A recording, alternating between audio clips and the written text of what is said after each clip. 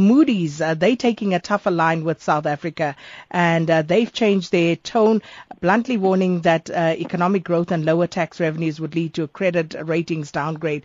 Is that something that we ought to be very concerned about at this point? I think, Sakina, it's a confirmation of what we already know, because they already put us on a negative in December. What they said yesterday is that the low growth environment is actually credit negative.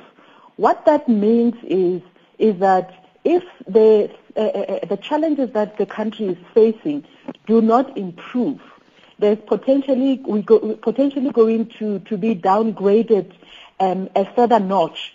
And it's very important to note with Moody that at the moment the rating that they've given the country's debt, it's 2 notches above the junk status. So if they were to downgrade us, we'll still be 1 level above junk status. Now, when you look at the Fitch and Standard & Poor's, both of them have actually rated us at the moment 1 notch above junk status. But having said that, it doesn't mean that we should not be concerned. It's just to realize that actually at the moment Moody's have given us, they still left us with a bit more favorable rating. Now, they cite the low economic growth prospects, and they have said this before, and they actually say that it makes it difficult for government to raise any taxes so that they're able to counter the effect of the drought that the country is facing. And of course what that means is our increasing debt will be impacted.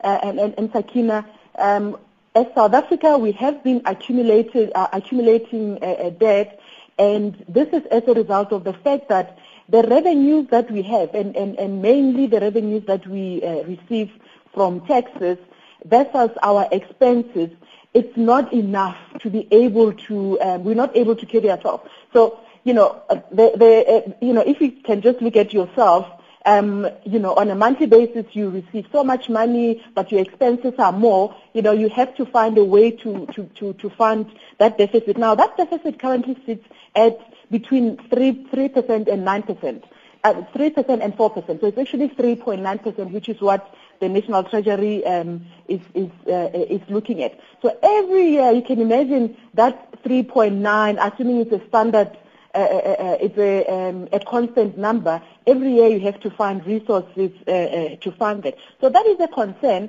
because the debt of the country in relation to GDP is actually expected to reach 49.4%. So that is quite significant, Sakina. It's also very interesting that, but not surprising, that Moody's also mentioned the fact that the abrupt changes in the finance ministers in December has actually weakened the government's credibility in terms of, can you actually trust government when government says, I'm going to cut costs and keep my costs at this level? Can they actually maintain that? Now, when the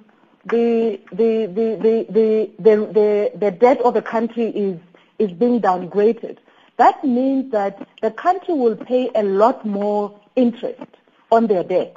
And we know that the rising debt, the rising debt service cost is actually one of the very, it's growing, it's outpacing all the other items of expenditure, as indicated by the Minister of Finance in his budget speech last year. So what this means is that even if we pay more taxes, it doesn't help, because a large part will probably go into servicing the debt. And this is really counterproductive, because it's really saying that we're just waiting to service debt. And then yesterday we spoke about unemployed graduates and their plight. And how can professionals play their part in curbing the scourge of unemployed graduates? Yes, Sakina, we spoke about this yesterday, and I thought it's probably important that we discuss it again. I mentioned the figure of 600,000 unemployed graduates, which is the number that was cited by the Minister of Higher the Deputy Minister of Higher Education. Sakina also mentioned a couple of organizations that are very involved, and I'm going to mention these organizations because I think it's very important that, and this is not all the organizations, these are some of the organizations that I know because they play a very significant part together on their own, as well as partnering with other organizations where they go into schools to offer counseling in as far as career choices is concerned. One organization is called the African Women Chartered Accountants, and people can go onto the website and have a look at these organizations. The other one is the Association of the Advancement of Black Accountants of South Africa. The other one is the Association of Black Securities and Investment Professionals. These organizations, as I mentioned, they would go and do career counseling, but in addition to that, they do offer bursaries to the best candidates. This could be that a professional go to a former school or any other school, or they partner with these organizations. I mean, just to give maybe a personal story, Sakina, I became a chartered accountant by mistake. I only discovered this profession when I got to university. But what I did a couple of years later, I went back to one of my former schools, and with that, a couple of students became aware of the accounting of the CA profession.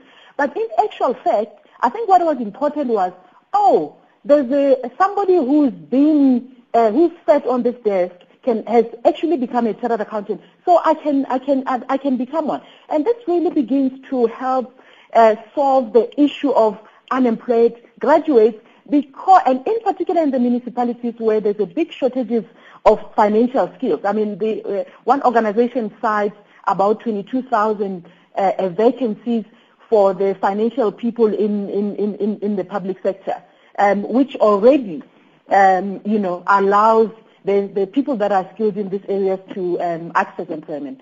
Well, Gretel, thank you so much for that, and that's where we're going to leave it, and have a fantastic weekend. Chartered Accountant and Development Economist Gretel Motau. Sakina Kamwendo on SAFM.